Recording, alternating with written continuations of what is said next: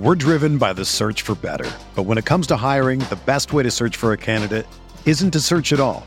Don't search, match with Indeed.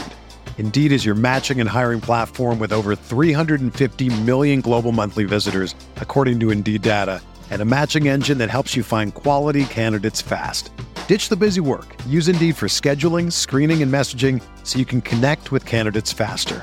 Leveraging over 140 million qualifications and preferences every day, Indeed's matching engine is constantly learning from your preferences, so the more you use Indeed, the better it gets.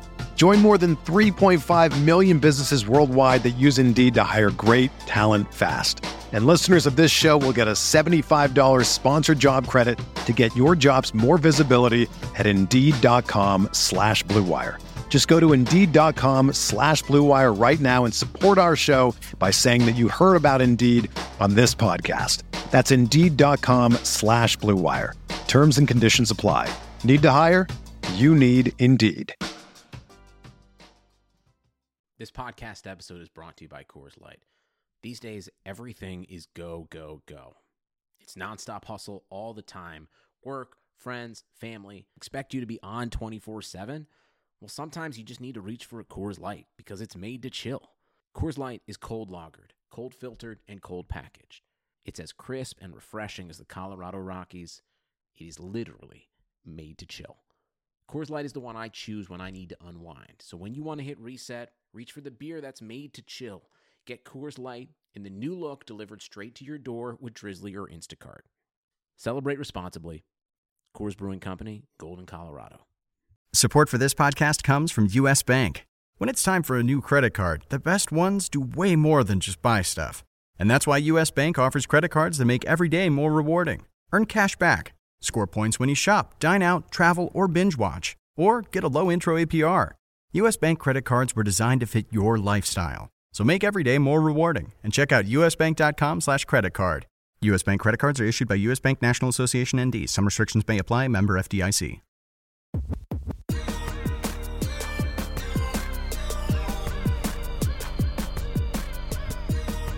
Hey everybody, welcome to the RotoWire Fantasy Football Podcast, the DFS version. I am Scott Genstead, joined as always on Fridays by Andrew Laird. We certainly appreciate you guys tuning in, listening, downloading the podcast. If you could rate or review the podcast, that would also be fantastic. It does help us out a lot and also helps people find the podcast, which is also a very good thing. Andrew, we have a week under our belts. I think it's important. We'll kind of talk about week one a little bit, but I think it's important to learn from week one, but not crazy overreact to it. That's always tough going into week two. Yeah, I feel like we went in last week thinking like it was going to be a weird week, and we weren't really going to know what's happening. Not that we know what's going to happen this week either, but it just felt like it actually wasn't as weird as I expected. Did anything like jump out at you that you would even react to or overreact to? I was surprised, by the lack of penalties. It seems like refs really kept the flags in their pocket, especially on holding. I think there were like 82 holding penalties week one last year when they were really focusing on. There were like 18 this week. Yeah, AJ Green would like to have a word with you. Yeah, no doubt. And then just like how I didn't think it was like as sloppy as I thought it'd be in terms of like execution on the offense. The tackling was the one part that was really sloppy. There was a lot of really bad tackling, and I guess you expect that. You don't have no preseason games and not the like full go practice you're used to. I think the tackling is one of those things that guys just haven't done in 9 months. So that was the one thing I lost. But I thought that execution, I thought play calling, I thought most of that stuff aside from Jerry Jeudy not being able to catch the ball, I thought everything was pretty straightforward.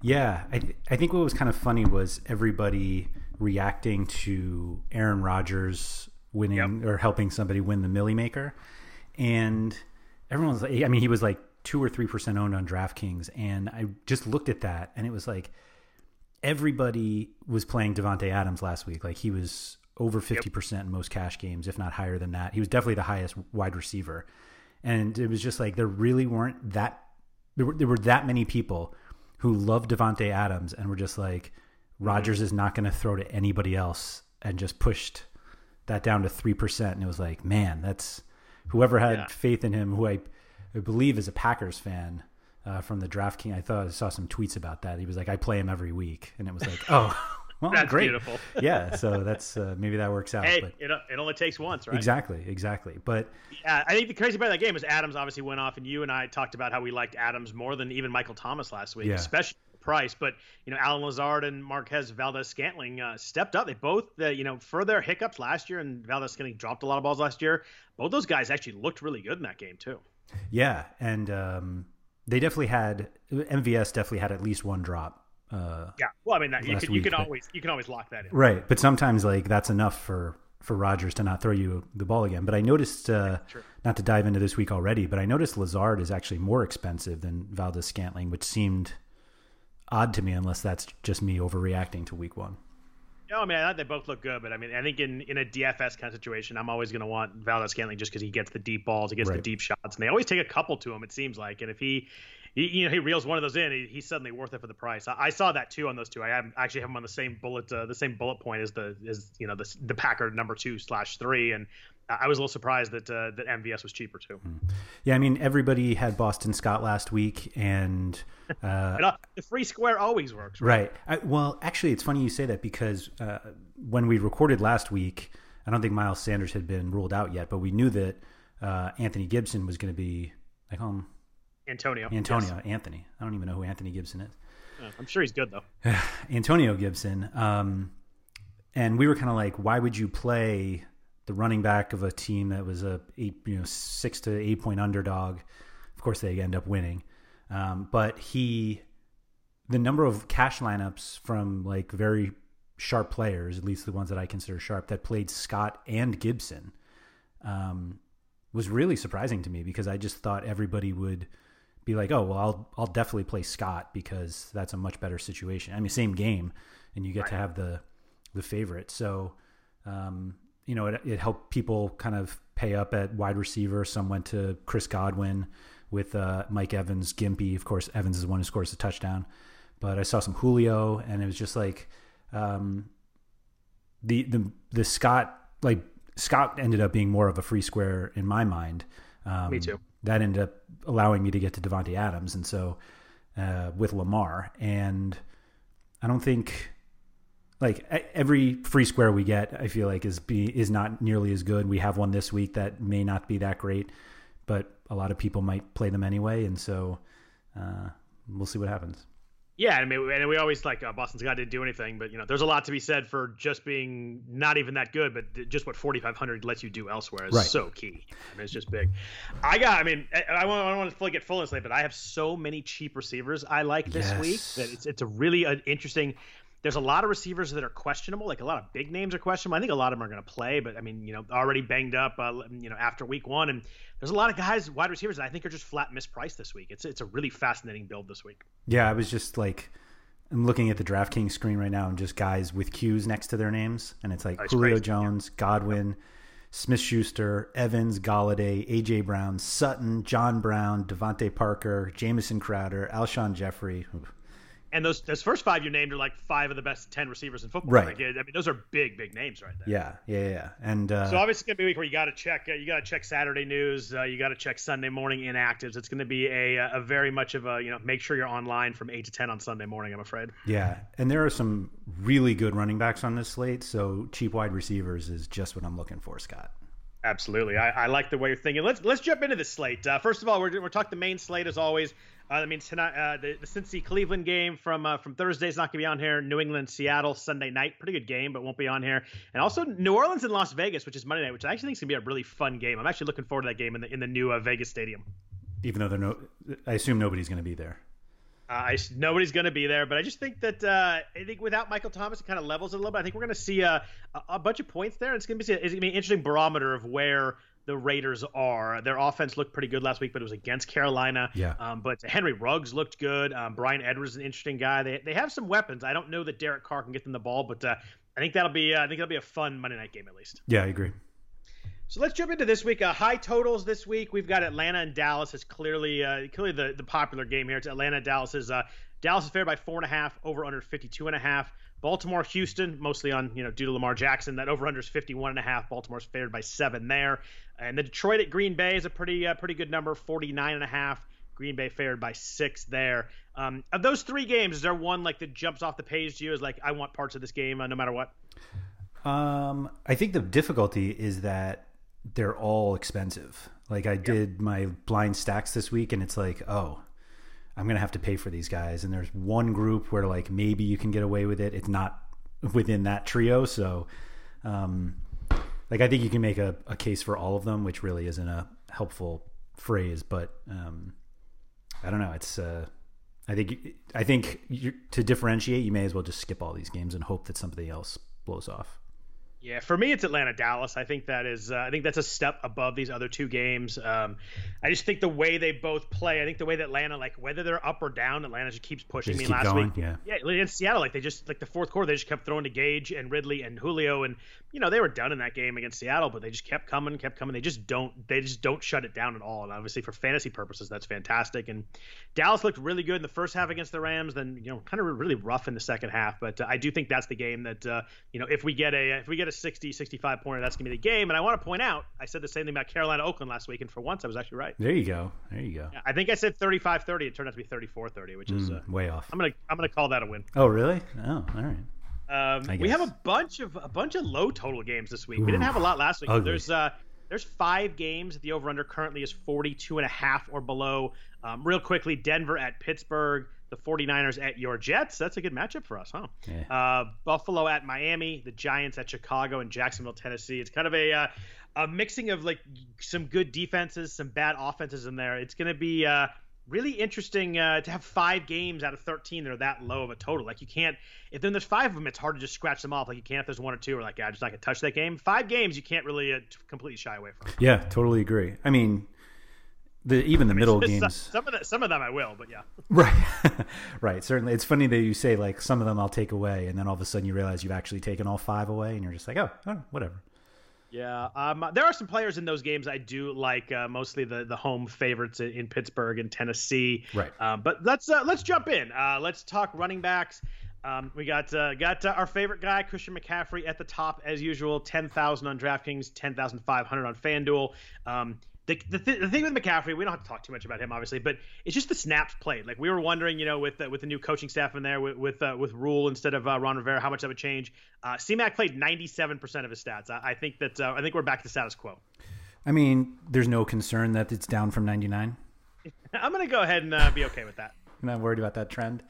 Yeah, I mean, just to give you a point of reference, like no other running back played more than 90% of his snaps. So 97% for a running back is significantly more than anybody else plays. Yeah, totally agree. I think you're still at this point, though, where we have enough guys that are cheaper that losing that even 1,600 to Saquon Barkley, who I wouldn't play this week. So, like, if you look at Dalvin Cook, who's the 3rd most expensive on DraftKings, I'm sorry, Zeke is there. I skipped over Zeke. But so the 1,800 to Zeke, that can go a long way on this slate. And so I'm not sure McCaffrey is a slam dunk like he was last season still. And this is the one team where he did not, he does struggle against. They play the run really well. He's still going to be there and catch passes, and he's always a weapon. But there were only 2 games last year where McCaffrey had under 98 total yards, and both of them were against Tampa Bay. Yeah, no concern. He only had 4 targets last week. Not really. No, I mean, obviously just stretching here. Right. No, 23 carries will make up for it. It's something to look at, but I mean, like they get inside the 20 and it's just like literally his time. Like they just don't do anything else but go to him. Yeah. I just don't like him at the price this week just because of the matchup. This is the Tampa Bay game, based on last year, based on the way Tampa Bay plays the run. Just not a week that I'm willing to pay up for it. He still could do really well. I'm sure he probably will do really well. But if I'm going to pay up for a week, I'm going to go ahead and avoid this matchup. Yeah. No, I totally agree, and I think. I don't see any reason to play Saquon Barkley either. You didn't like the 15 rushes for 6 yards on Monday night? I mean, he literally they handed off the ball and he would get hit every time. Yeah. I mean, he had the one like really nice catch that he looked like Saquon, but I mean, if you're getting hit 2 yards deep in the backfield, it's hard to pay up for that as talented as the guy is. Do you think the Giants are wasting Barkley more or less than the Jets are wasting Darnold? That's an impossible question. I thought you were going to say Angels are wasting Mike Trout, and I was gonna pick that one. But I just think Barkley. I don't see how you can see the other names on the running back list on this slate at least in cash games, which again is like where I focus, and say like, no, I'm going to pay up for Saquon Barkley against the Bears, no less. I can't see it either. I mean, the guy can break one at any time, but there is no way. Can he? There's no. Yeah. When was the last time he did? You get a swing pass or something like that. It's been a while, but I mean, the talent's still there. I hate the offense. I hate the offensive line. There's just no way that I pay more, significantly more for him on both sides than Zeke, Derrick Henry, or Dalvin Cook. Yep. I'm not paying. If he was like 7,300, I'm like, oh, maybe I could find a way to talk myself into it. But at 8,400, and 3 guys below him that I like more. It's just, it's an easy skip for me, and I'm just kind of moving on from him right now. Yeah, I don't understand the price. It's just strictly name value. But I guess I think that's literally the only way you can justify it. You're right. I don't think he should be up there, and I don't think I'm surprised he didn't drop more than he did. But I guess it was Monday night, and maybe if he played that game Sunday, they would have dropped him more. Because they haven't, obviously have the pricing out before that game starts, so maybe that was it. I don't know. Yeah, Saquon's going to be that guy where when he finally has his big game, and whoever plays him all the time, hopefully they don't run out of money before he finally pays off. But they're going to be like, "I told you so," and it's like, no, you don't get to lose 9 weeks in a row and then say, "I told you so." But it'll happen anyway, though. But you mentioned the guys. I think Zeke and Derrick Henry are like way above Barkley for me. You put Cook in this group, huh? I do. And not Edwards-Helaire? Yeah, I guess I was a couple $100 down. I was just kind of looking at the next 3 in line. Yeah, I have no problem with CEH either. So let's put those 4 together. We got CEH, Cook, Henry, and Zeke. Do you have a strong favorite from that group? I put Zeke in right away, just like running backs against Atlanta, although they did a decent job against Chris Carson last week. He caught a bunch of passes that obviously helped, including 2 touchdowns. But Zeke and Derrick Henry were the ones I went to right away. I think part of that is the CEH game was like way different than anybody was expecting. Like everyone was like, well, he's a really good pass catcher and he's not going to have the rushing volume. And of course he rushes 25 times and gets 2 targets. Yeah, 0 catches. It was very strange. And so it's like, I'm not to say like they're not going to use him. But it's just, I'm just not sure yet. And then, can I ask you a CEH question real quick first? Yeah. So does this 6 carries inside the 5-yard line and doing absolutely nothing with them concern you at all? Or you just kind of toss that out as that was fluky and weird and the offensive line didn't block? Or do you think that there is a chance that maybe someone watches that film and they go to Darrell Williams inside the 5? I didn't put much stock into it, okay. Although no, that's fair. It was just a question. I was wondering if 1 week and 6 carries makes anyone adjust at all. Yeah, I see what you're saying. I mean, realistically, I don't think it does either. We would be happy to trade 5 of those rushing attempts, or all 6 of those rushing attempts, for like 4 or 5 targets. And so hopefully, and the game was weird too. Like they were up, and you look at Mahomes is like YPA was way different than anything normal. So I think that game was a little bit weird. Opening night, I think they were just trying to get out of there too. I think it's just he was the guy. I mean, 25 carries is pretty promising. Right, and who knows what happens if Demarcus Robinson actually catches the balls that are thrown at him in the end zone. You had to go back there. Yeah, I did.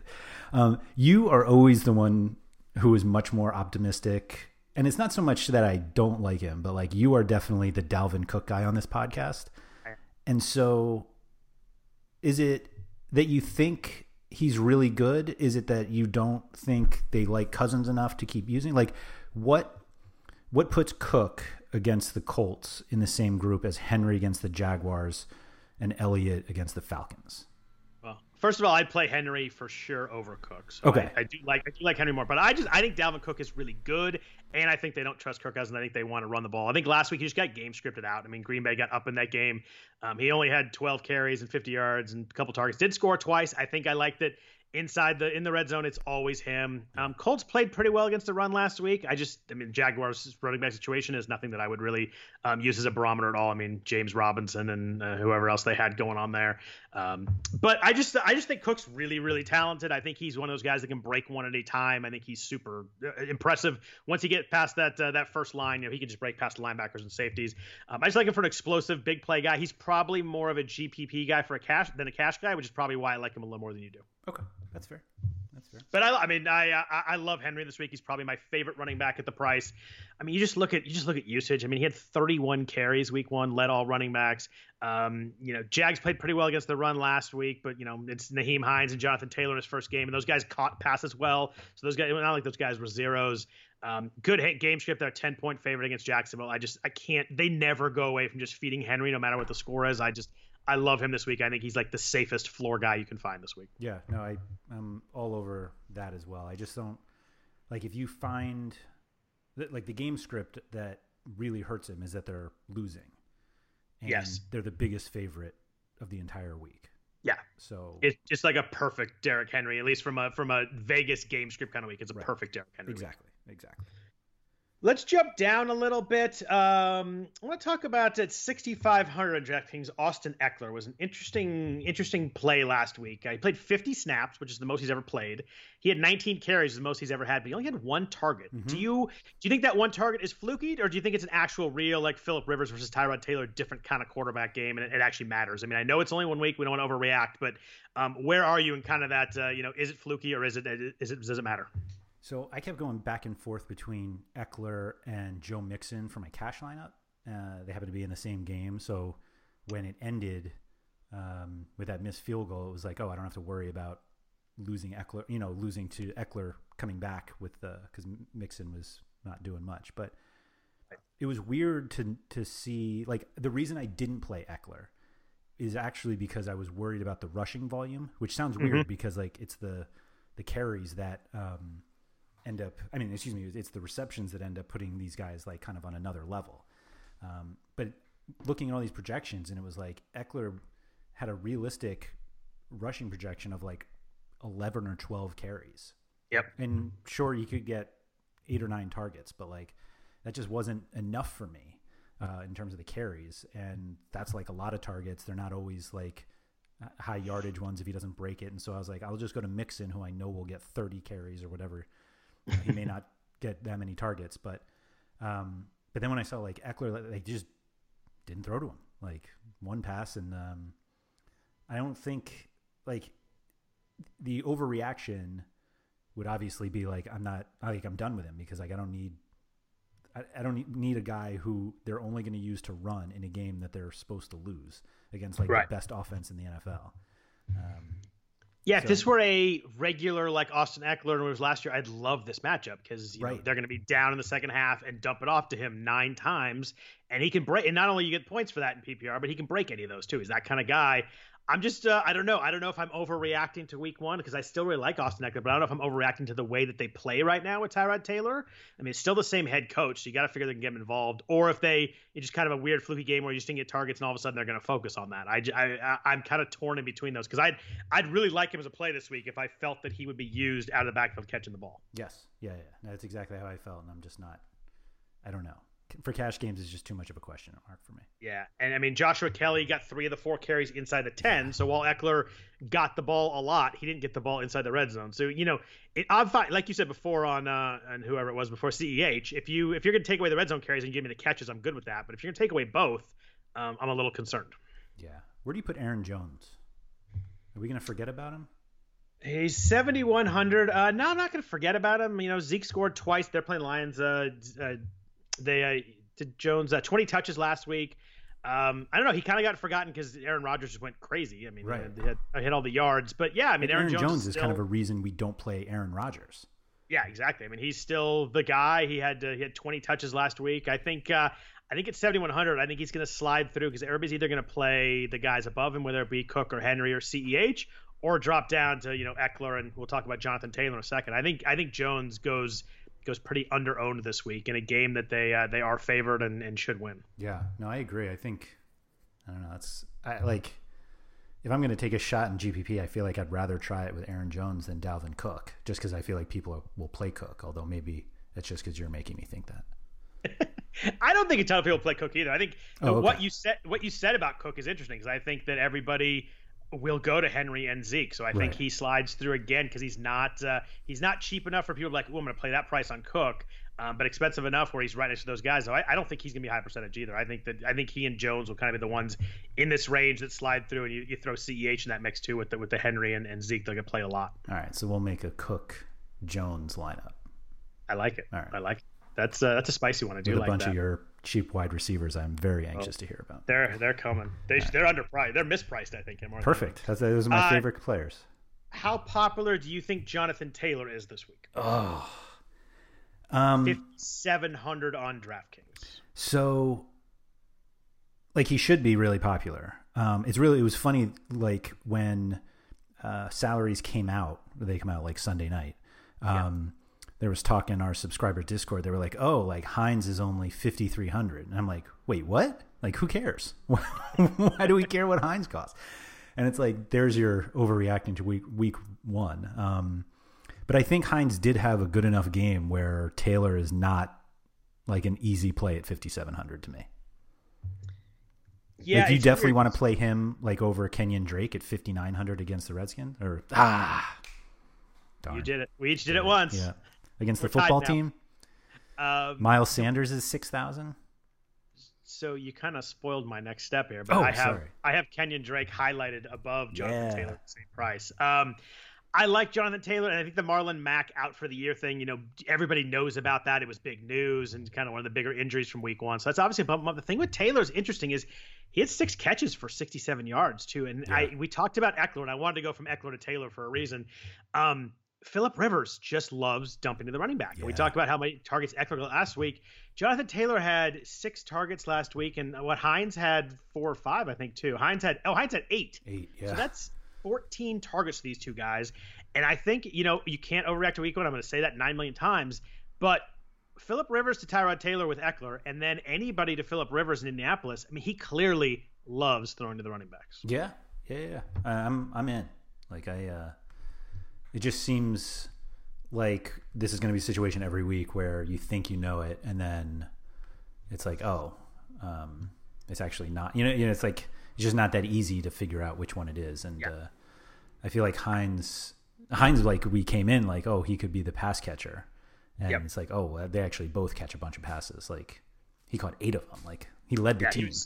8 for 45. He also had 7 carries, and I think Taylor had 9 carries. I think as we go along, Taylor's clearly going to be the guy that gets more carries. I mean, he's an uber talented guy and super explosive. I think for this week, I think it's still split a little bit, and I think that Kenyon Drake at 5,900 is insanely underpriced. Yeah, he like jumped it, like when not that I expected him to be in that like Edwards-Helaire, Aaron Jones group, but it just felt like I was scrolling way too far to find him, because it was just like, oh, Arizona against Washington. Like I kind of like that, although we'll get to other guys from this game in a little bit. But does like the defensive line for the football team worry you in terms of Drake, or is it more a negative for Murray? It worries me. Actually, neither. It worries me for a quarterback who stands back there and gets hit like Carson Wentz. So if you look at a perfect comparison is the Niners against Kyler Murray. I mean, the Niners can literally kill any quarterback who stands there and just throws the ball, like like they did with Aaron Rodgers and Kirk Cousins in the playoff last year. But you get against Mahomes or Murray, and you can see that like extra hesitation. Like Bosa's always there, but the other guys, like, you're just scared to go. You're scared to go too hard upfield because he just runs right by you. And Murray did it like 10 times. And Murray has this thing where he just like slides randomly, like even before you think he's going to. So they got like 3 personal fouls from that. He's really tricky. Like he actually uses the slide as an advantage to get calls. It's frustrating to watch him, but he's so good and he's just impossible to tackle. But with Drake, I mean, I know season long is very different than DFS, but Kenyon Drake is a guy that was drafted before Aaron Jones a week ago. Like, we're not talking 6 weeks into the season. We're talking a week ago, Kenyon Drake was a top 15 pick. And I granted, Chase Edmonds was using the red zone against the Niners. I get that. But Drake still had 2/3 of the touches. Drake still scored. This is a really nice game script. I think he's priced way too low. I think 5,900 for a guy a week ago who we thought was the top 10 to 15 running back. I think the price is way too low for Drake, and I'm using him all over the place. Yeah, the difference in usage between Drake and Edmonds is much bigger than it is between Taylor and Hines, and like that's what separates it for me. Yeah, so. And I think that Edmonds was using the red zone, and people freak out about that, but Drake was still the guy that was getting the ball 2/3 of the time. Yep. What about your boy Mostert? Yeah, the Niners offense is hard to figure right now just because so many people are banged up. They're playing like the best team to play in football.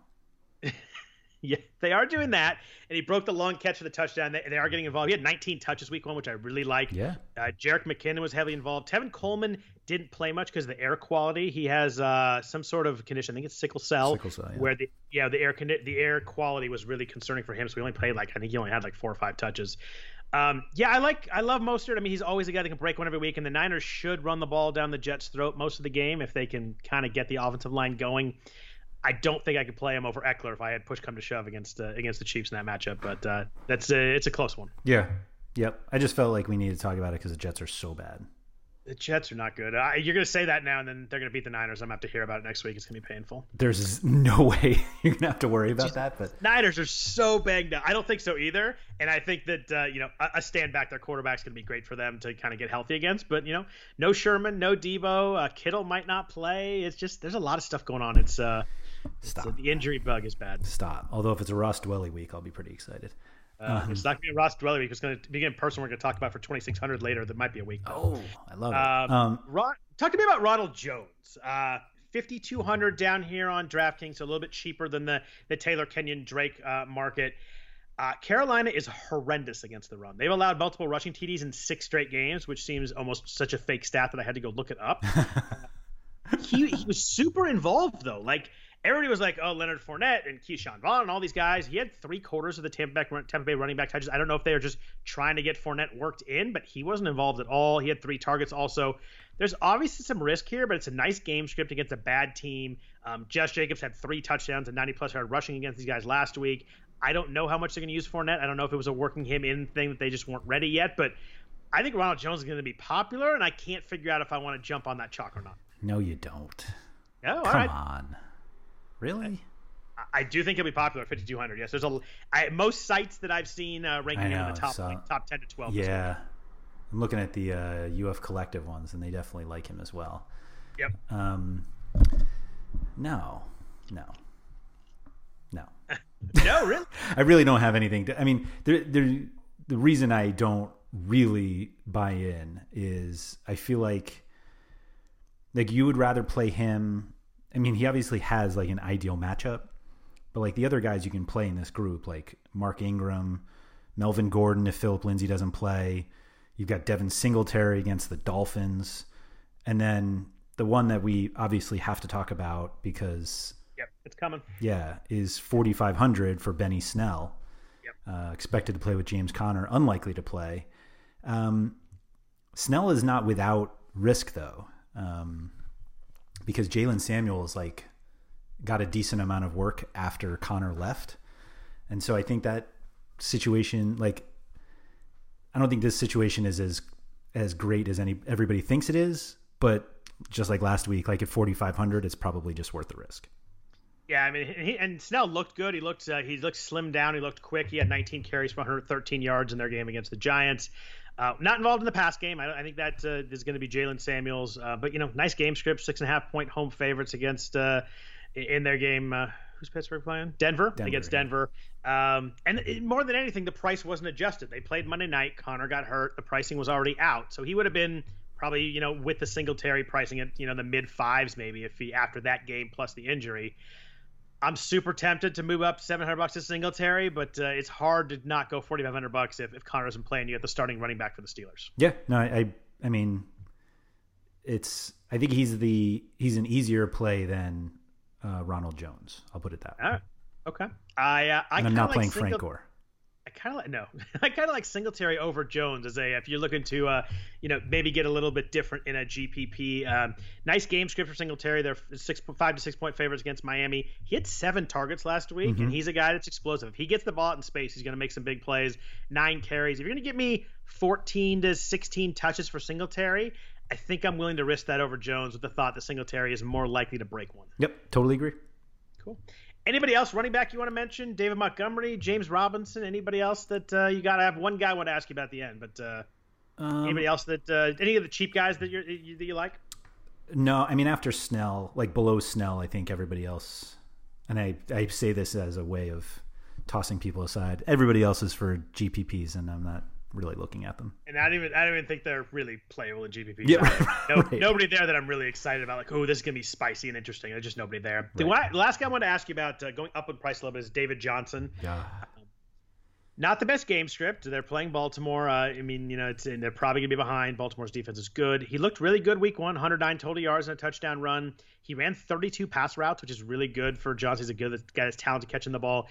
Any interest in him at 5,800 on DraftKings where you get full PPR? Duke Johnson's probably not going to play. Should catch a lot of passes catching up against Baltimore. Do you see a path there at all? No.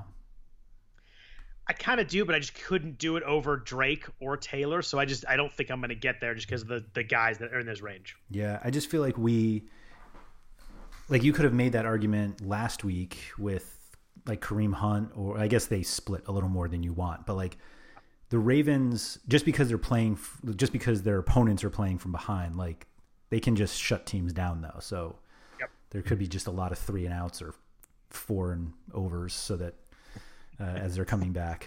4 and overs, I like that. Yeah, whatever. So, I mean, you'll certainly get him. He won't be popular, so you'll be able to have your 2% David Johnson, but I'm just not sure you're getting anything out of him. I don't see him getting a score helpful enough in a GPP that the 2% pays off. You know what I mean? Like you don't get extra points just because he's low owned. And so like, what are the chances that David Johnson actually has like a 30-point game against the Ravens? I agree there. I just wanted to bring him up just because he played so well last week, but I just think there's other guys that I would much prefer to take. Yeah. Okay. Let's jump into the passing game. But first, a note from our sponsor, Owner's Box. Do you love the strategy of season-long fantasy sports? Live for the quick hit of DFS? Then be the first to try weekly fantasy sports, WFS, from Owner's Box.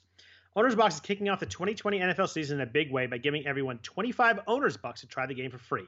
In addition, Owner's Box will be matching first users deposit up to $50.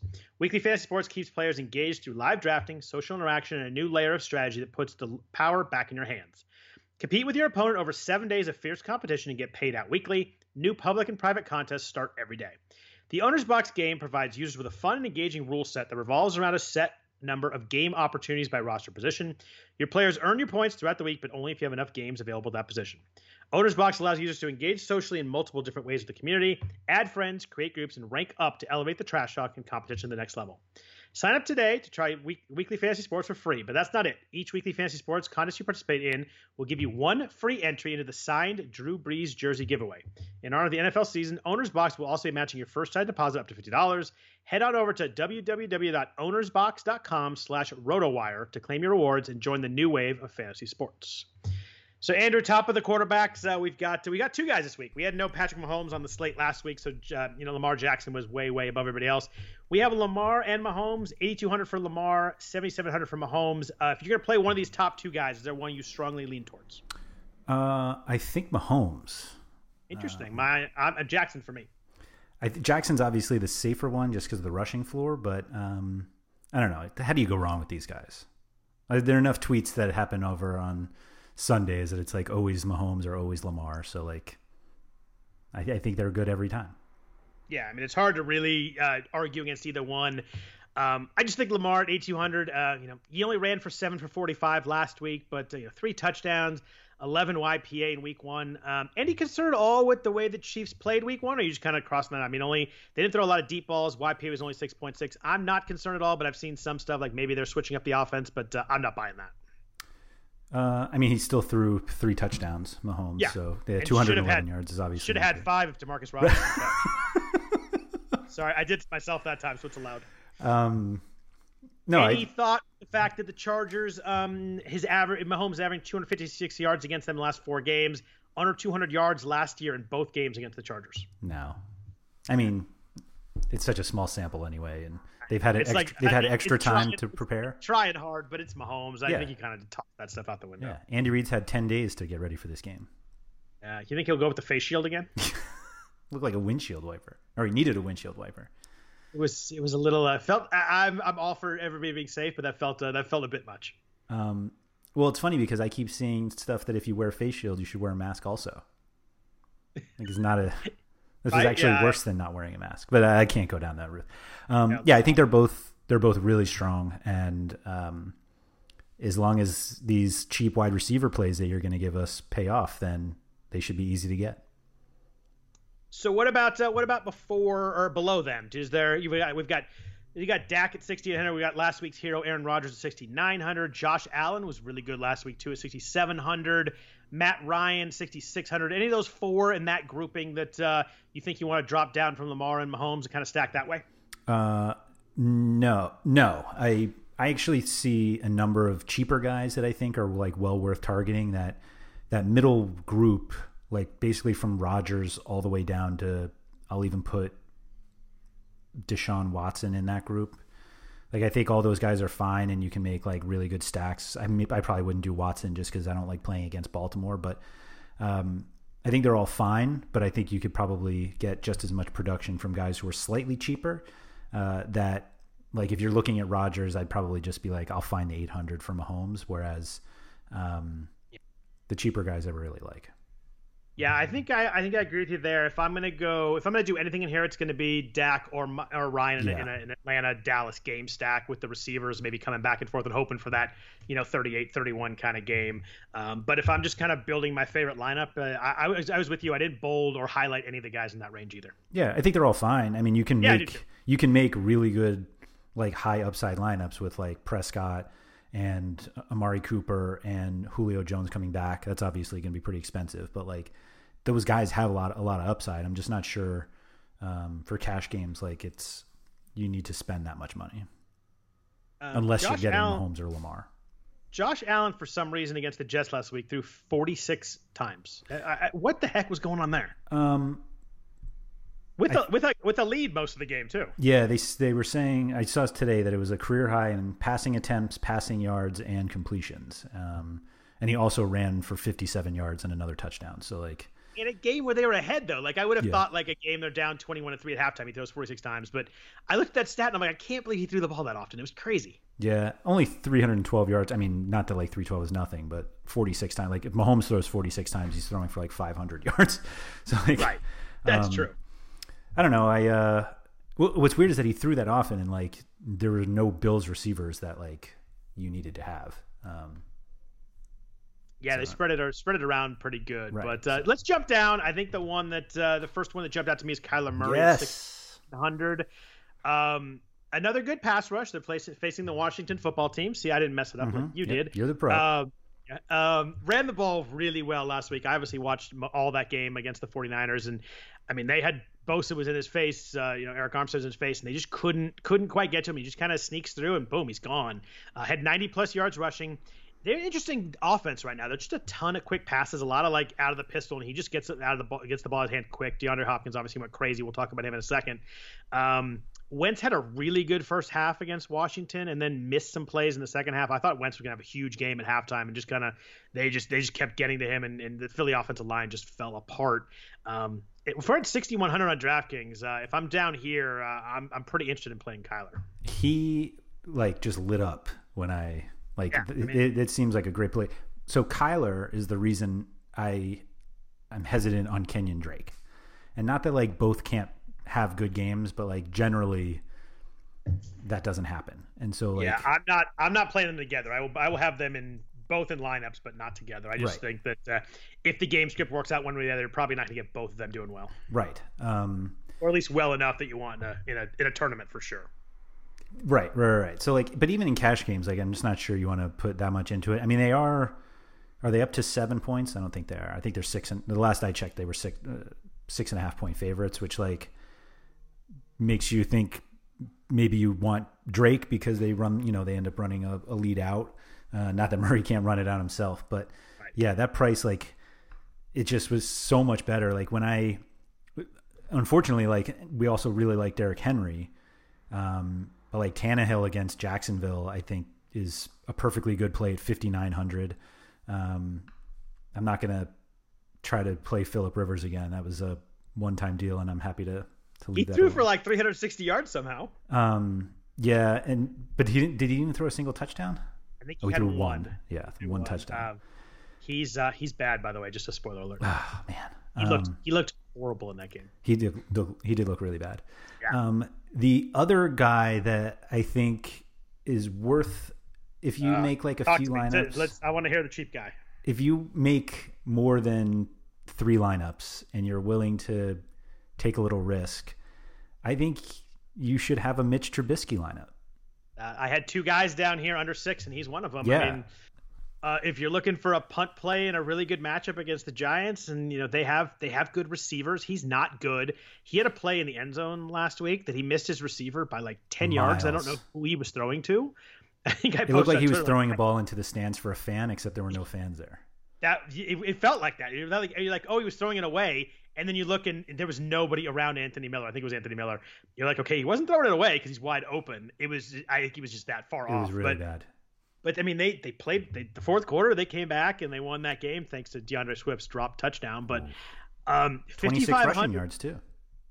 Yeah, 5,500 is really cheap in a game where I think the Giants will score enough to make it so that the Bears got to score too. And I don't know, 5,500 is really appealing if you wanted to, like you said, build a GPP lineup where maybe you go him and a cheap receiver and you could really stack up the running backs. It could be a really interesting lineup. Yeah, I mean, generally this is like a running back line of thinking, but I think the quarterback works. I mean, you have a 5.5 point favorite, at least the last I checked. I don't think I updated these today, so I apologize if it moved. But basically 5.5 point favorite against arguably the worst defense in the NFL and the Giants. That seems like something that you would at least consider. Legit terrible defense. Yeah. So I like it. Do you like Tannehill at all at 5,900, or do you just think that they just run the ball the whole second half? No, I think Tannehill. I think he's fine. Like obviously, we really like Derrick Henry, so I don't think you can play. You're not going to play both of them. But is that the Rivers had 363 yards on them in week 1, and they're favored by 10. And he's got good weapons. Corey Davis looked good on Monday night. Under 6,000, I think I prefer Trubisky as kind of a punt play down here, but I think Tannehill is playable too. What about your boy Jimmy G though? I just wish they had receivers. I mean, I would need to know what the Kittle deal was. Obviously he's questionable right now after the sprained knee that he got from Budda Baker right at the end of the first half. No Debo. Brandon Ayuk is probably going to play, but I just don't think the weapons are there right now for me to want to play him in DFS. I think they're going to try and run the ball down the Jets' throat as much as they can. I just think I think the Jets would have to score more than I think they can for Jimmy G really to go off enough in a DFS setting.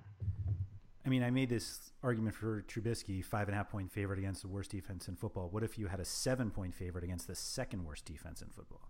Yeah, my problem is that second one has an elite offensive line with a great running game and a willingness to take the ball out of the quarterback's hand if it works. They're not. If they're getting 6 yards of carry, they just won't throw it just to throw it. Shanahan will just stuff it down their throat if they need to. Yeah, that makes sense. All right. So let's jump into the pass catchers, but first a note from our other sponsor, Prediction Strike. Prediction Strike is a fantasy sports stock market where you can buy and sell shares of professional athletes as if they were stocks. Ever heard someone say, "I've had stock in this player since day one"? Well, now Prediction Strike makes that a real possibility. You had stock in Patrick Mahomes' rookie year. You knew this would happen. Now it's a reality. Create a portfolio of all your favorite athletes. Get closer to the game than ever before. To get started, simply visit PredictionStrike.com to create an account. Then deposit funds to buy, sell, and hold shares of your favorite players, just like you would real stocks.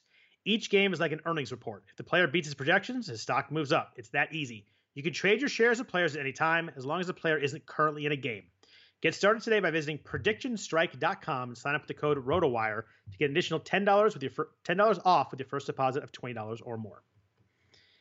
So, Andrew, wide receivers, there's no Michael Thomas. He is nursing a high ankle sprain, out for probably a couple of weeks. Devontae Adams is now the bell of the ball at receiver, the one guy over 8,000.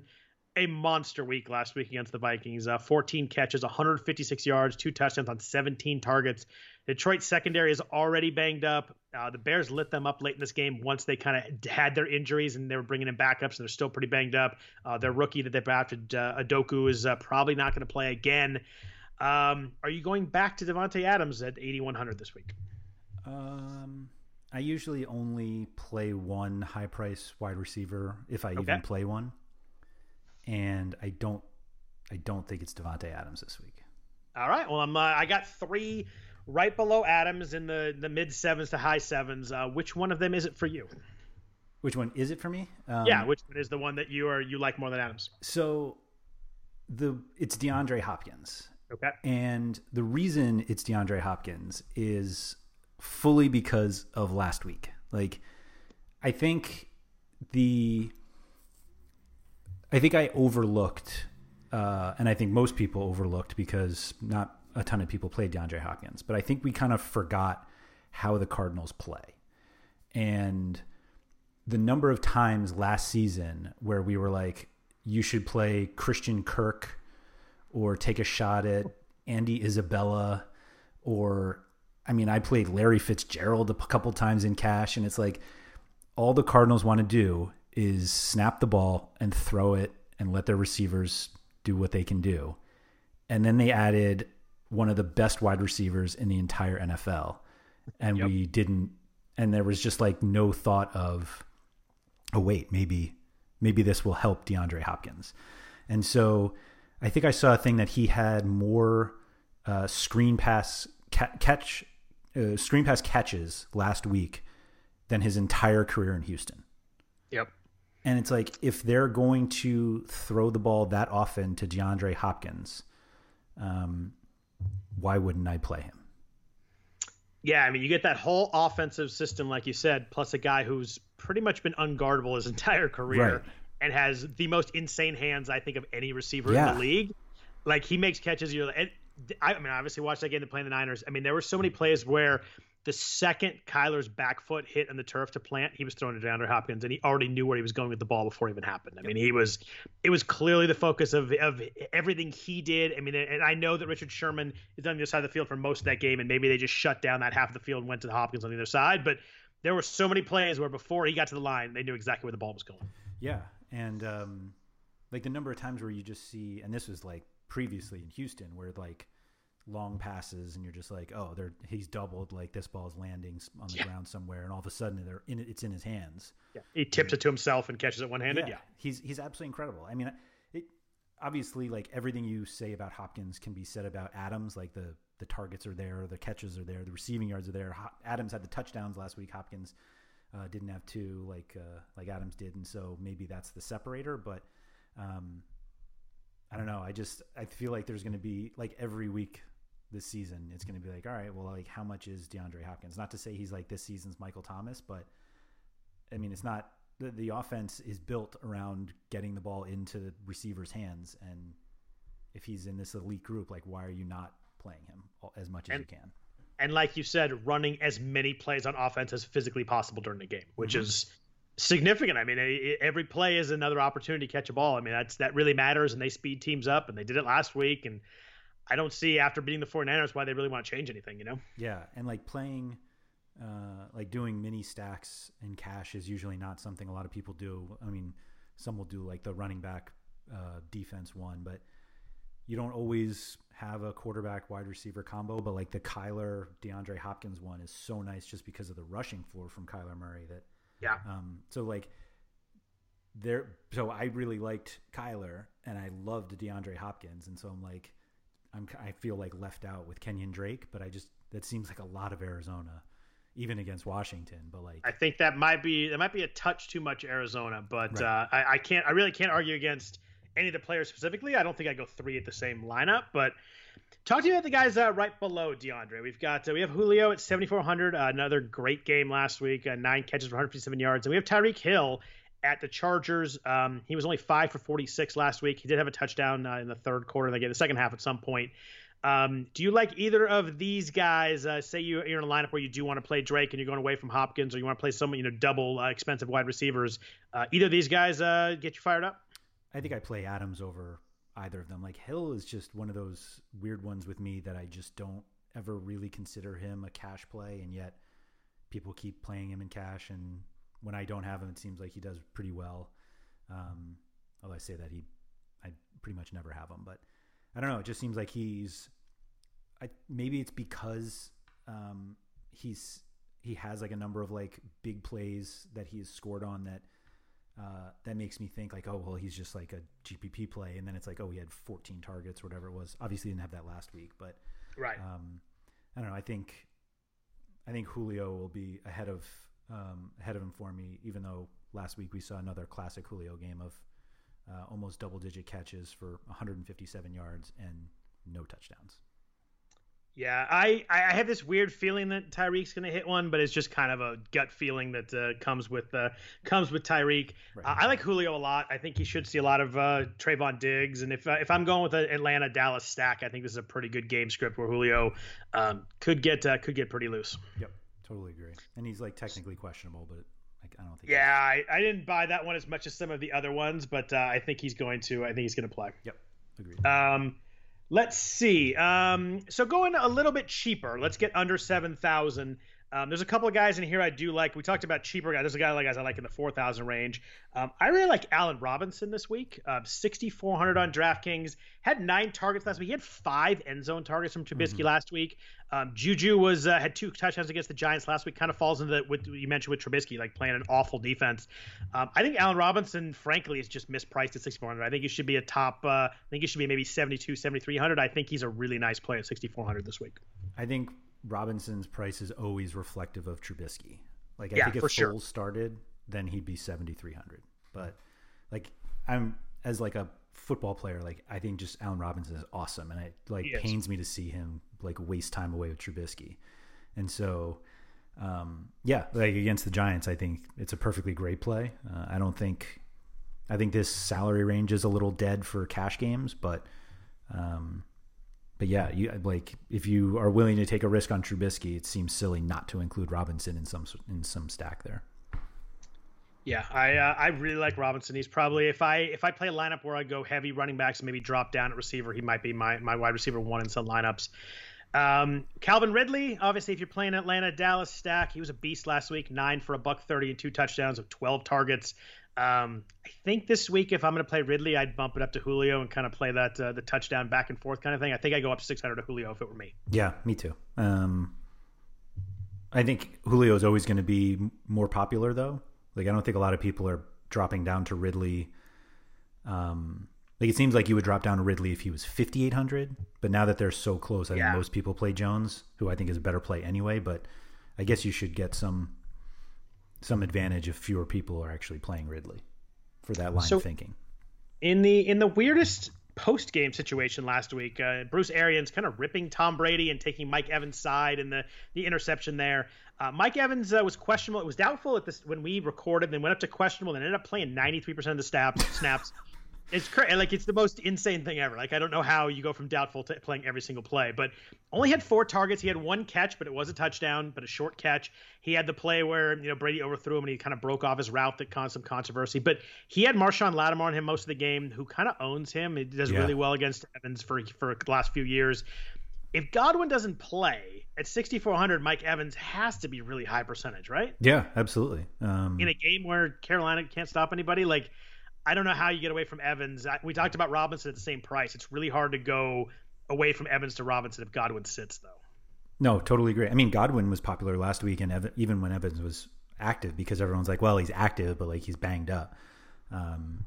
So it's if you go into every week, like, is it a Godwin week or an Evans week, and one is not playing, then at least you have your answer. Well, we may have an answer a little bit lower down the wide receiver list also. Ooh. Any interest that we talked about Julio and Ridley? What do you do with the Dallas Pats catchers? We got Amari Cooper at 6,300. We have Michael Gallup at 5,600. We have CeeDee Lamb at 4,700. If you're looking to kind of come back from some sort of Atlanta stack with some Dallas action and you weren't playing Zeke, do you have a preference among those 3 at the prices? I originally looked at Gallup.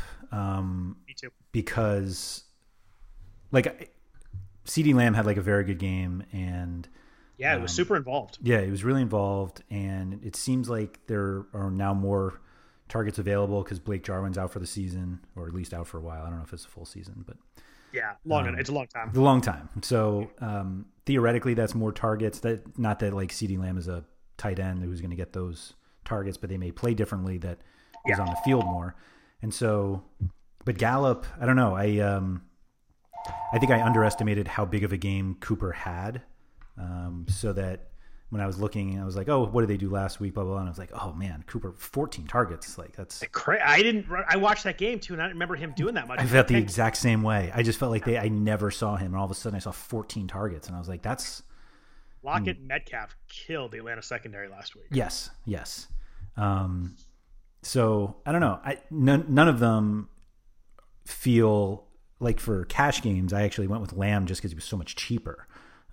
Like I was saying, like that Cooper, that salary range is just one I'm usually not in, just because I feel like paying up for guys like Hopkins and Adams makes, there's just more consistency with those guys. But there are just so many here that that are perfectly fine plays, and I think they're good for GPPs. But like I ended up going down, at least if I was going to go with a Dallas guy, with Lamb over both Cooper and Gallup, not because I don't think those guys couldn't go 10 for 100 again, but it's just that the salary is more helpful.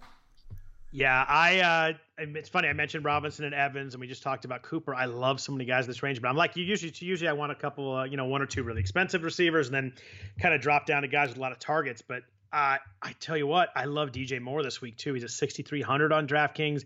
I love the game script here. He had 9 targets last week. I like the fact he only had 4 for 54, so kind of a little bit under the radar. He had 2 end zone targets. I think he's immensely talented. We talked about DJ Moore a lot last year. 6,300 on DraftKings, I think, is underpriced too. I'm in trouble here because there's like 4 guys I love in this range. Yeah, and you kept saying you like guys who are really cheap.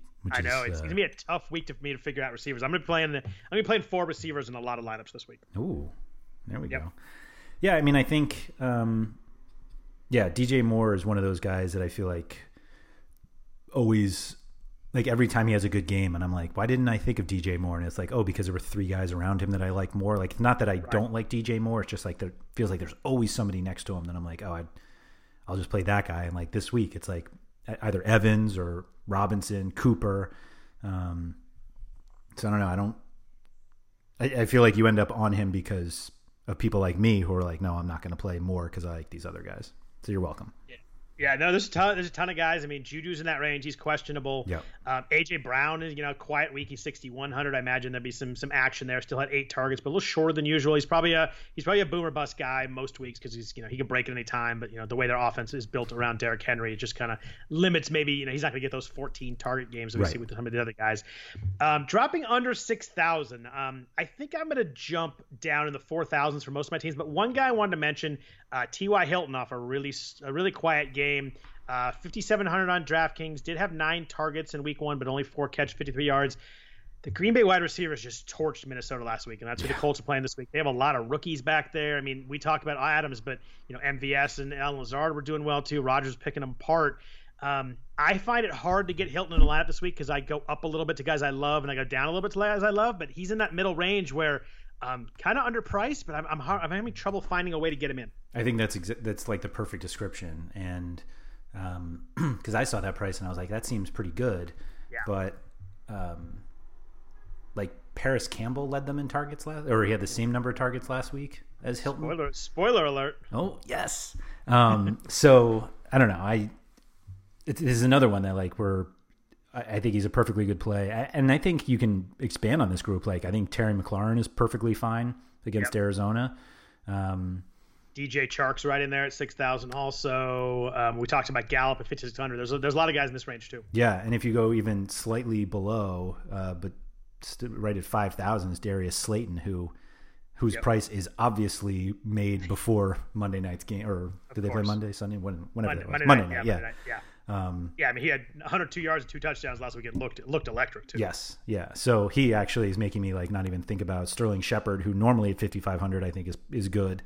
And then we have like Lazard in this group, so and your boy Anthony Miller. So there's some fun guys like Miller scored late last week to make it worthwhile. It was I was worried there for a while. So let's jump down. There are 2 guys who I think are at 4,500 that should not be at 4,500. Plain and simple. I think they're mispriced. The first is Paris Campbell. You mentioned him going against this Minnesota defense that is, the secondary's in shambles. Green Bay killed them. He had 9 targets last week, 6 for 71. He looked to me like just a super talented receiver in that game. I was watching that game because I had some T.Y. Hilton going. I was like, T.Y. get the ball. Yeah. Paris Campbell looked better to me. Minnesota secondary was torched. I just think at 4,500, I don't get why he isn't like 5,300. I just think he's mispriced and a guy that I want in a lot of lineups this week. Yeah, no, I totally agree. I think there's, we kind of mentioned him last week because I, for some reason, like this Indianapolis stack that Hey, if I told you that they threw for 360 last week before, you would have been all in on that. You would have doubled down on that stack. Nope, you're absolutely right. Just didn't work out touchdown wise. Campbell and Hilton both had 103 air yards, so it's not like it was completely nothing. So some of that is Phillip Rivers throwing the ball up for grabs, but that's all right. Yeah, I mean, air yards are air yards. So. Him and Winston, I'll take it. Just keep chucking it down there. Some of them gonna work out. Totally. I'm in on that. So, but yeah, I just think. Campbell definitely was one.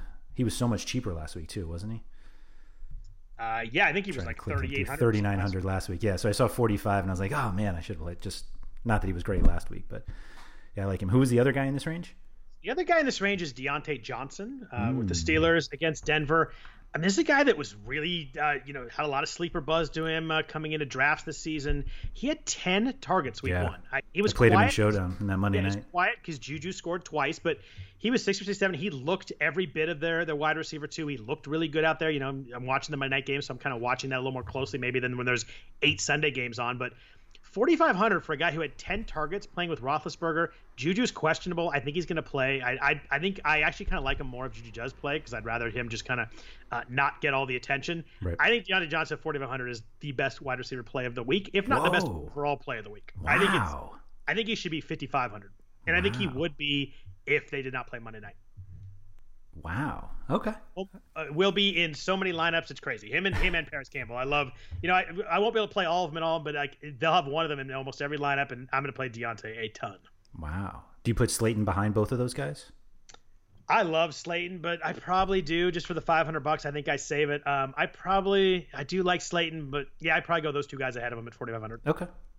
And that's the problem is MVS, who we mentioned, Marquez Valdez-Scantling's 4,600, and I like him in this offense, but I just think I like the other two guys more. I don't think I'm going to play any of them because there's no way. It's hard for me to get off those other two guys to get to him. Right. Yeah, no, that makes sense. Yeah. I was shocked when I saw Johnson's 4,500. I was really surprised by that. Well, I mean, we always get the Monday night and Sunday night guys. But I was a little surprised because he was really popular in like draft season and and all that kind of stuff. So I thought it maybe had a little more buzz than that, but apparently not. I'm all in on that one, though. I think it's going to be a really good payoff at 4,500. Okay. There are two guys I want to ask you about that are sort of in this sub-5 range. Perfect. I've got 3 more highlighted. So okay. Okay, good. Yeah, go for it. One of them is Russell Gage, who you kind of mentioned before, just how much Atlanta threw last week. Like Gage had the same number of catches and catches and targets as Jones and Ridley. Your boy Hayden Hurst didn't quite get there, but Gage weirdly took away all of Hayden Hurst's targets. It was interesting. But I just that little nugget I picked up from one of Jerry Donabedian's hidden stat lines this week is that all 3 of them had 9 catches on 12 targets for over 100 yards. And Gage now playing against Dallas in a game that's expected to have a ton of points, like at 4,800, that seems like a pretty easy play.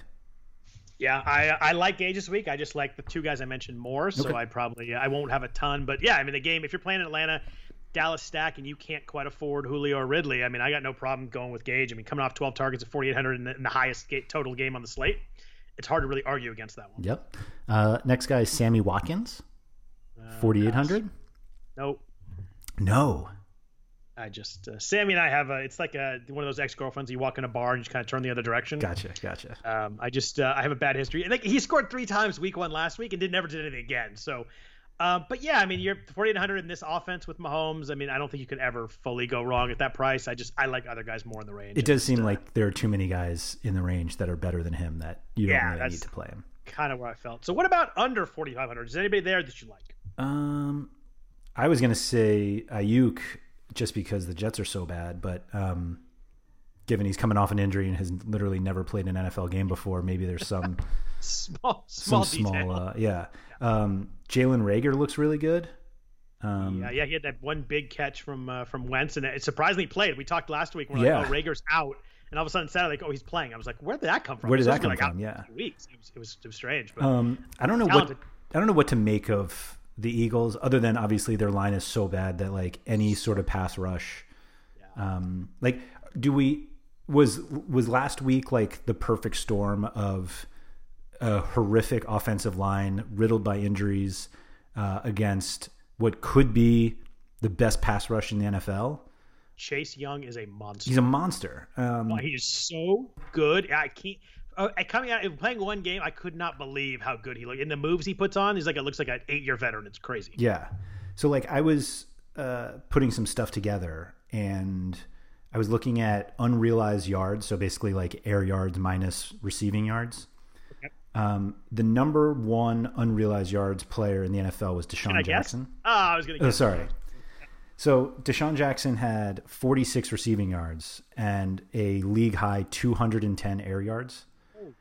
Rager was second with 89 unrealized yards. He had 55 receiving yards on 144 air yards. So it's like literally the top two guys in the entire league are from Philly. Your boy Allen Robinson was third, 74 on 150. But like, is that enough? Like, I feel like on a different week we'd be all over Jalen Rager, but like I just really struggle to put him over any of the guys we've spent the last 5 minutes talking about. Yeah, I think you kind of summed it up for me. I think he's interesting. He had 4 targets last week in that 55-yard catch, and they like to throw the ball deep. For me, it's just strictly a guy just like other guys in the range more. And I still have a couple here that I like more than him, and we haven't even mentioned yet. Is one of them Corey Davis? One of them is not Corey Davis. Kind of goes into Sammy Watkins' ex-girlfriend. Oh, okay. Seven of 8 for 101. Yeah, I mean he 4,000. This is a guy that was a top 5 pick in overall. I wrote that game up, and I was just like, Corey Davis is a guy. Yeah. Like, I gave him no thought. I said something like he doesn't have the volume or doesn't have the yards, and he had both in that game. Like, he did. He looked like the number 1 pick that he was. I think in a game where they're 10-point favorites, I probably would just go elsewhere. Yeah. Thankfully, like, you have Derrick Henry. It's not like they have like a messy backfield that you're like, I don't know if I really want to take 50% of 40 rushing attempts, or, hopefully 35 rushing attempts or whatever. Like, you're just getting 90 of them, 90% of them. As someone who has AJ Brown in a lot of places, it was not fun to look up and see 84 catch the ball every single time. Yeah. Every time. I was like, oh, AJ. I'm like, nope, Corey Davis again. Yeah. So a couple guys I want to talk about here before we go into tight ends and get out of here. Mike Williams for the Chargers, 4,200 on DraftKings. He had 9 targets last week, and almost all of them were like deep downfield. He ended up 4 for 69. It is pretty clear to me that Tyrod likes taking a couple shots downfield to him. Obviously, it's only one game, but he's just so cheap on DraftKings. He's 4,200. He's 5,800 on FanDuel. I don't know. He seems like a pretty decent play to me for not a cash guy, but a GPP guy. I mean, when you have any balls downfield, I think one's going to hit at some point. Mike Williams is 4th in unrealized yards last week. There you go. So, yeah, every single one was like him jumping and like getting it on his hands and almost catching it, almost bringing it in. He had like 3 almost spectacular catches. I think he's a talented guy. I just think 4,200 is a really good price for him. Yeah, no, I think that's fun. I put together basically like air yards per dollar based on DraftKings prices, and Williams is 3rd. Yeah, I think he's very playable this week, and I probably have him a lot more if there weren't so many other guys to play. Yeah, I love it down here. If Godwin doesn't play at 4,100, do you entertain Scotty Miller with 6 targets last week from Tom Brady? You mean Tampa Bay Julian Edelman? Tampa Bay Julian Edelman, yes. That's what I saw on Twitter. That's the same. Yeah, thing. There's a lot of that. I'm not going to get into why they make those comparisons, but because he's white. It's because he's white. That's it. No. 4,100 on DraftKings. I don't know. If Godwin doesn't play, they could pepper him in a game where Carolina's not very good. I think I like Williams, the other guys we mentioned, more. But, I think most weeks, if we're like Scotty Miller at 4,100 with all those targets, I think we'd be pretty in on him. But I think it's just a kind of a victim of circumstance here. That's how I feel. I that doesn't jump out at me as something I need to play.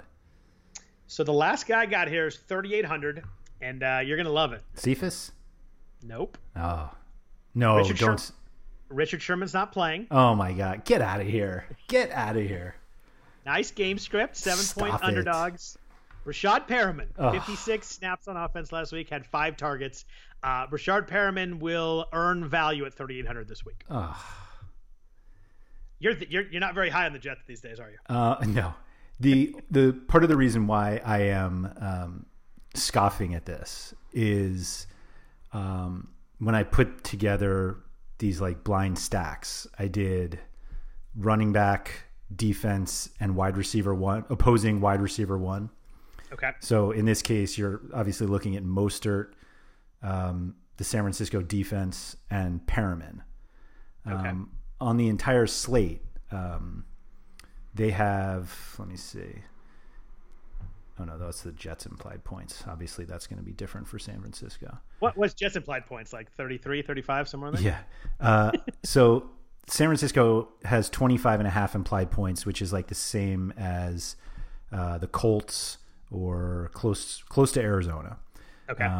That combination, so Mostert, defense, and Perriman, is the 17th most expensive on the slate. As weird as that sounds. So basically there are 6 combinations that are cheaper than them, but none of them have as high of an implied total as the 49ers do. So just like it jumps out, like Mostert's cheap. The San Francisco defense is very much not cheap, but if you combine those with how cheap Perriman is, it kind of jumps out at you. And I jumped out. I was like, oh, and then I saw Perriman and I'm like, I'm out. But I get it. I'm kind of a guy that thinks Brashard Perriman's pretty talented. That's fine. The Jets certainly do. Akilla Witherspoon is probably going to play as long as he's out of concussion protocol for Sherman.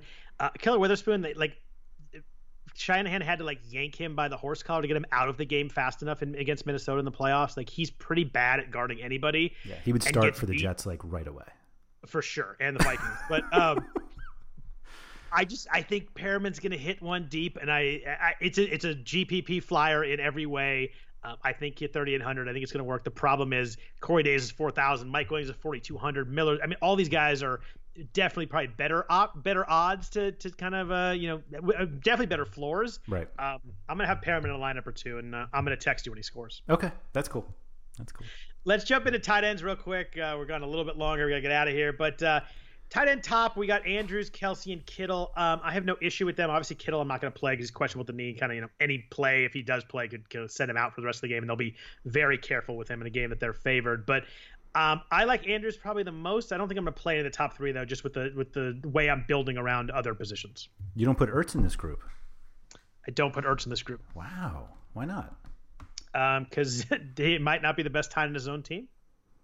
Oh, okay. I get it. I love Ertz. Went to Stanford, but I just think I think when they get a play set up where they go a little bit deeper with the tight end, I think it goes to Goddard. He had 9 targets last week and 8 for 101. He looked really good. I just think week to week it's gonna be tough to time which of those guys gets the red zone looks and that sort of thing. What jumped out at me this week is obviously we have every tight end we want to play, but it's all the guys that we have previously played at much cheaper prices. We've played TJ Hawkinson at 4,000 and now he's 5,200. He was 4,200 literally last week. Hunter Henry, we played cheap. He's 51. Goddard, you're now paying $5,000 for the second. I couldn't believe the Goddard price when I it's crazy. Higbee's 4,700. Your boy Hayden Hurst 46. None of these guys are cheap. And I'm just somebody who generally scrolls to the bottom and I work my way up with tight end. And so, you're going to have to really like all those cheaper wide receivers that we went through if you want to play one of these guys, because I don't know where else you get the money unless you pay down the running back. Do you have a guy in that group, the 4,000 to 5,000 you like more than everybody else? I do.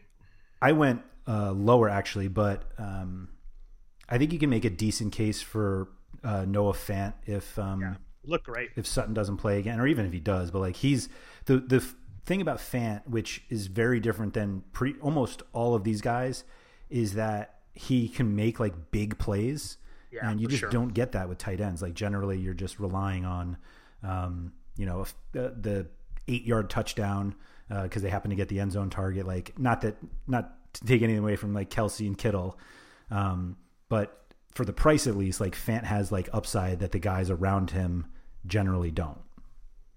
Gronk isn't going for 85 yards. Yeah, I agree there. If I had to go in this range, Fant was kind of one of the guys. I like Jonnu Smith a little bit. Yep. I actually like Tyler Higbee this week, 4,700 on DraftKings. A little pricier than I want to go, but for all the Gerald Everett offseason talk, Higbee only did well because Everett was doing, wasn't there. Gerald Everett ran 8 routes last week. Tyler Higbee played 90% of the snaps. The Philly corners are good, so that may funnel some action to him if Woods and Cooper Kupp aren't quite as open. I think Higbee could be a pretty good focus this week. He only had 4 targets last week, but 3 catches and 40 yards. If I were to go someone in this range, I think I'm going to go cheaper, but Higbee's my guy in the 4 to 5 range. Would you go even lower? I would. So I got 2 guys in the 3,000s and I got 1 in the 2,000s. Love that.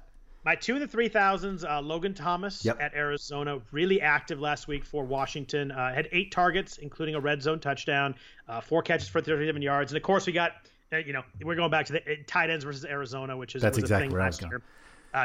Kittle didn't do much last week, but he was 4 catches, 44 yards before he got hurt in the first half, and he's kind of a decoy in the second half. Isaiah Simmons was kind of patrolling the middle of the field a little bit, but I think if 3,600, Logan Thomas, you get someone that had a ton of targets last week. Obviously, Dwayne Haskins likes him against a defense that can't stop the tight end historically. I'm pretty in on that play at 3,600. I mean, he led them in targets and air yards. Yeah, I mean, and he's a guy who's more athletic than most tight ends. I mean, he used to play quarterback. Yep. Is the other one Jordan Akins? The other one is you're gonna get mad at too. Oh my God, Chris Herndon. Chris Herndon for $3,400. He had 7 targets last week. Yeah. He had 6 catches. Herndon's the best receiver on the team. The Jets are gonna have to throw at some point, right? Yep. 3,400. I think that's 3,400. I think it's. I think I like Thomas a little bit more, but Herndon was my second choice down here. No, I think that's fine. I get it. I think Herndon might be a better play than Perriman. Yeah, I think that's probably fair. Just because I think it's more likely that Herndon catches 6 balls than Herndon gets an 80-yard touchdown. And you get to cross off tight end off the list too. Right. So under 3,000, I've got one, but it requires George Kittle not playing. Oh, I see him. There he is. Wow, he's 2,600. Jordan Reed is 2,600. He actually played last week. He had 2 catches. Kyle Shanahan mentioned earlier this week that they need to get him more involved. He only played 10 snaps, so I don't think you can do it if Kittle plays. I think they're going to use him in some 2 tight end sets, but it's probably not enough volume if Kittle plays. If Kittle sits, though, Jordan Reed is a guy that will probably get hurt at some point during the game. But before that, athletic, talented, has been very good in the past when he's been healthy. In a lineup, a team that needs someone to catch the ball. I think if Kittle's in play, I think Jordan Reed's a pretty much automatic play for me at 2,600. I was going to say, he's definitely be the most popular tight on the entire slate if Kittle's out. Yeah, if Kittle's inactive, everybody's going to throw him in, right? I mean, I don't think I'm profound or breaking any news there, but 2,600, if people don't know, I mean, that's super cheap and could let you do so much elsewhere, and will be very involved if Kittle sits. They're on the first wave of games too, so we got they're the 10 a.m. start game, but that's more that we will know right away if Kittle's in or not. One of my bigger letdowns of 2020 is that the Niners play these back-to-back games in New York, and I was going to come out for either one or both of them and can't do it because there's no fans of the game. So I was bummed when the schedule came out. I was really excited for the back-to-back New York games. I got a lot of friends in New York, and I was going to come out for one of those games. It's a bummer that there's no fans. That is a bummer. Yeah, I would have made you go to the Jets game. It would have been my first Jet game in years. Could I have convinced you or no? Probably not. I would have met you Come somewhere on. else. If I'm out there, you wouldn't go to the game with me? I would have really tried my best to do anything else with you. That's amazing. I love it. Real quick on defense. Where are you going with defense this week? Down? But where down? I've got one I love down, so I want to hear what you got. The one that I looked at first was the Giants, which is crazy because they're terrible, but and because you love Mitch Trubisky, right? Yeah, I mean it's really. I mean that's where I go with that. It's like, who are they playing? Oh, they're playing Trubisky, then that's fine. Like I think how much are the Giants? 2,400. You got to go $400 and you'll do much better. Yeah, I actually think the Cardinals are okay. Playing Haskins, I was actually surprised to see, and I mean obviously they were absolutely dominant last week, but that Washington was more expensive than Arizona, despite Arizona being the favorite. Washington had 700 sacks last week, I suppose, is why. Yeah, no, that's definitely. Yeah. It. And people I've seen a lot like Washington this week too. I don't think I'm going back there, but I don't like my defense going against Kyler Murray having to sack him because he just gets away from everything. Right. So you like the Rams against the Eagles?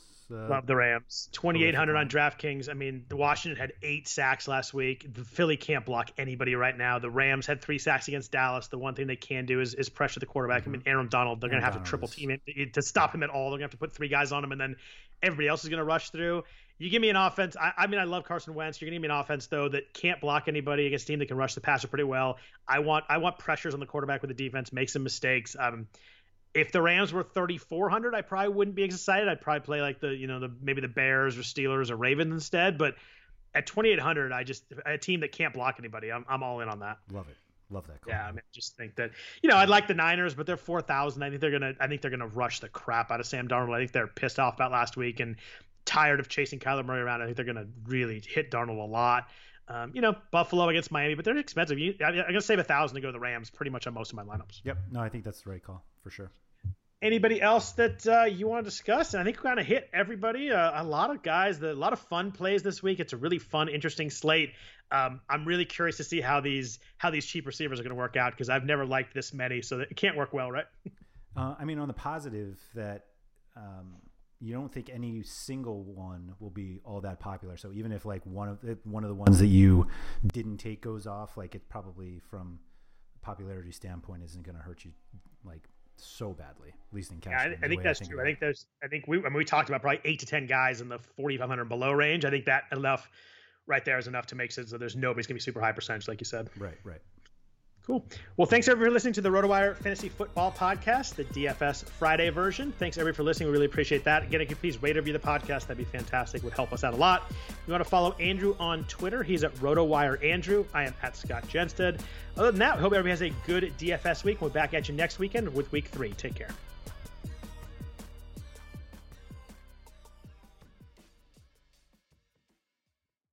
Everyone is talking about magnesium. It's all you hear about. But why? What do we know about magnesium? Well, magnesium is the #1 mineral that 75% of Americans are deficient in. If you are a woman over 35, magnesium will help you rediscover balance, energy, and vitality. Magnesium supports more than 300 enzymatic reactions in your body, including those involved in hormonal balance. From functional medicine doctors to mental well-being and female hormone experts, we all know that magnesium is the one mineral to improve all aspects of well-being and health. But which one? Magnesium Breakthrough from Bioptimizers, the trusted choice recommended by leading experts with 7 best-absorbed forms of magnesium to ensure your body receives the support it needs for overall well-being. Go to bioptimizers.com/balance today and use code BALANCE10 for 10% off. Support your journey to wellness at bioptimizers.com/balance. Magnesium Breakthrough from Bioptimizers, your foundation to optimal health and vitality.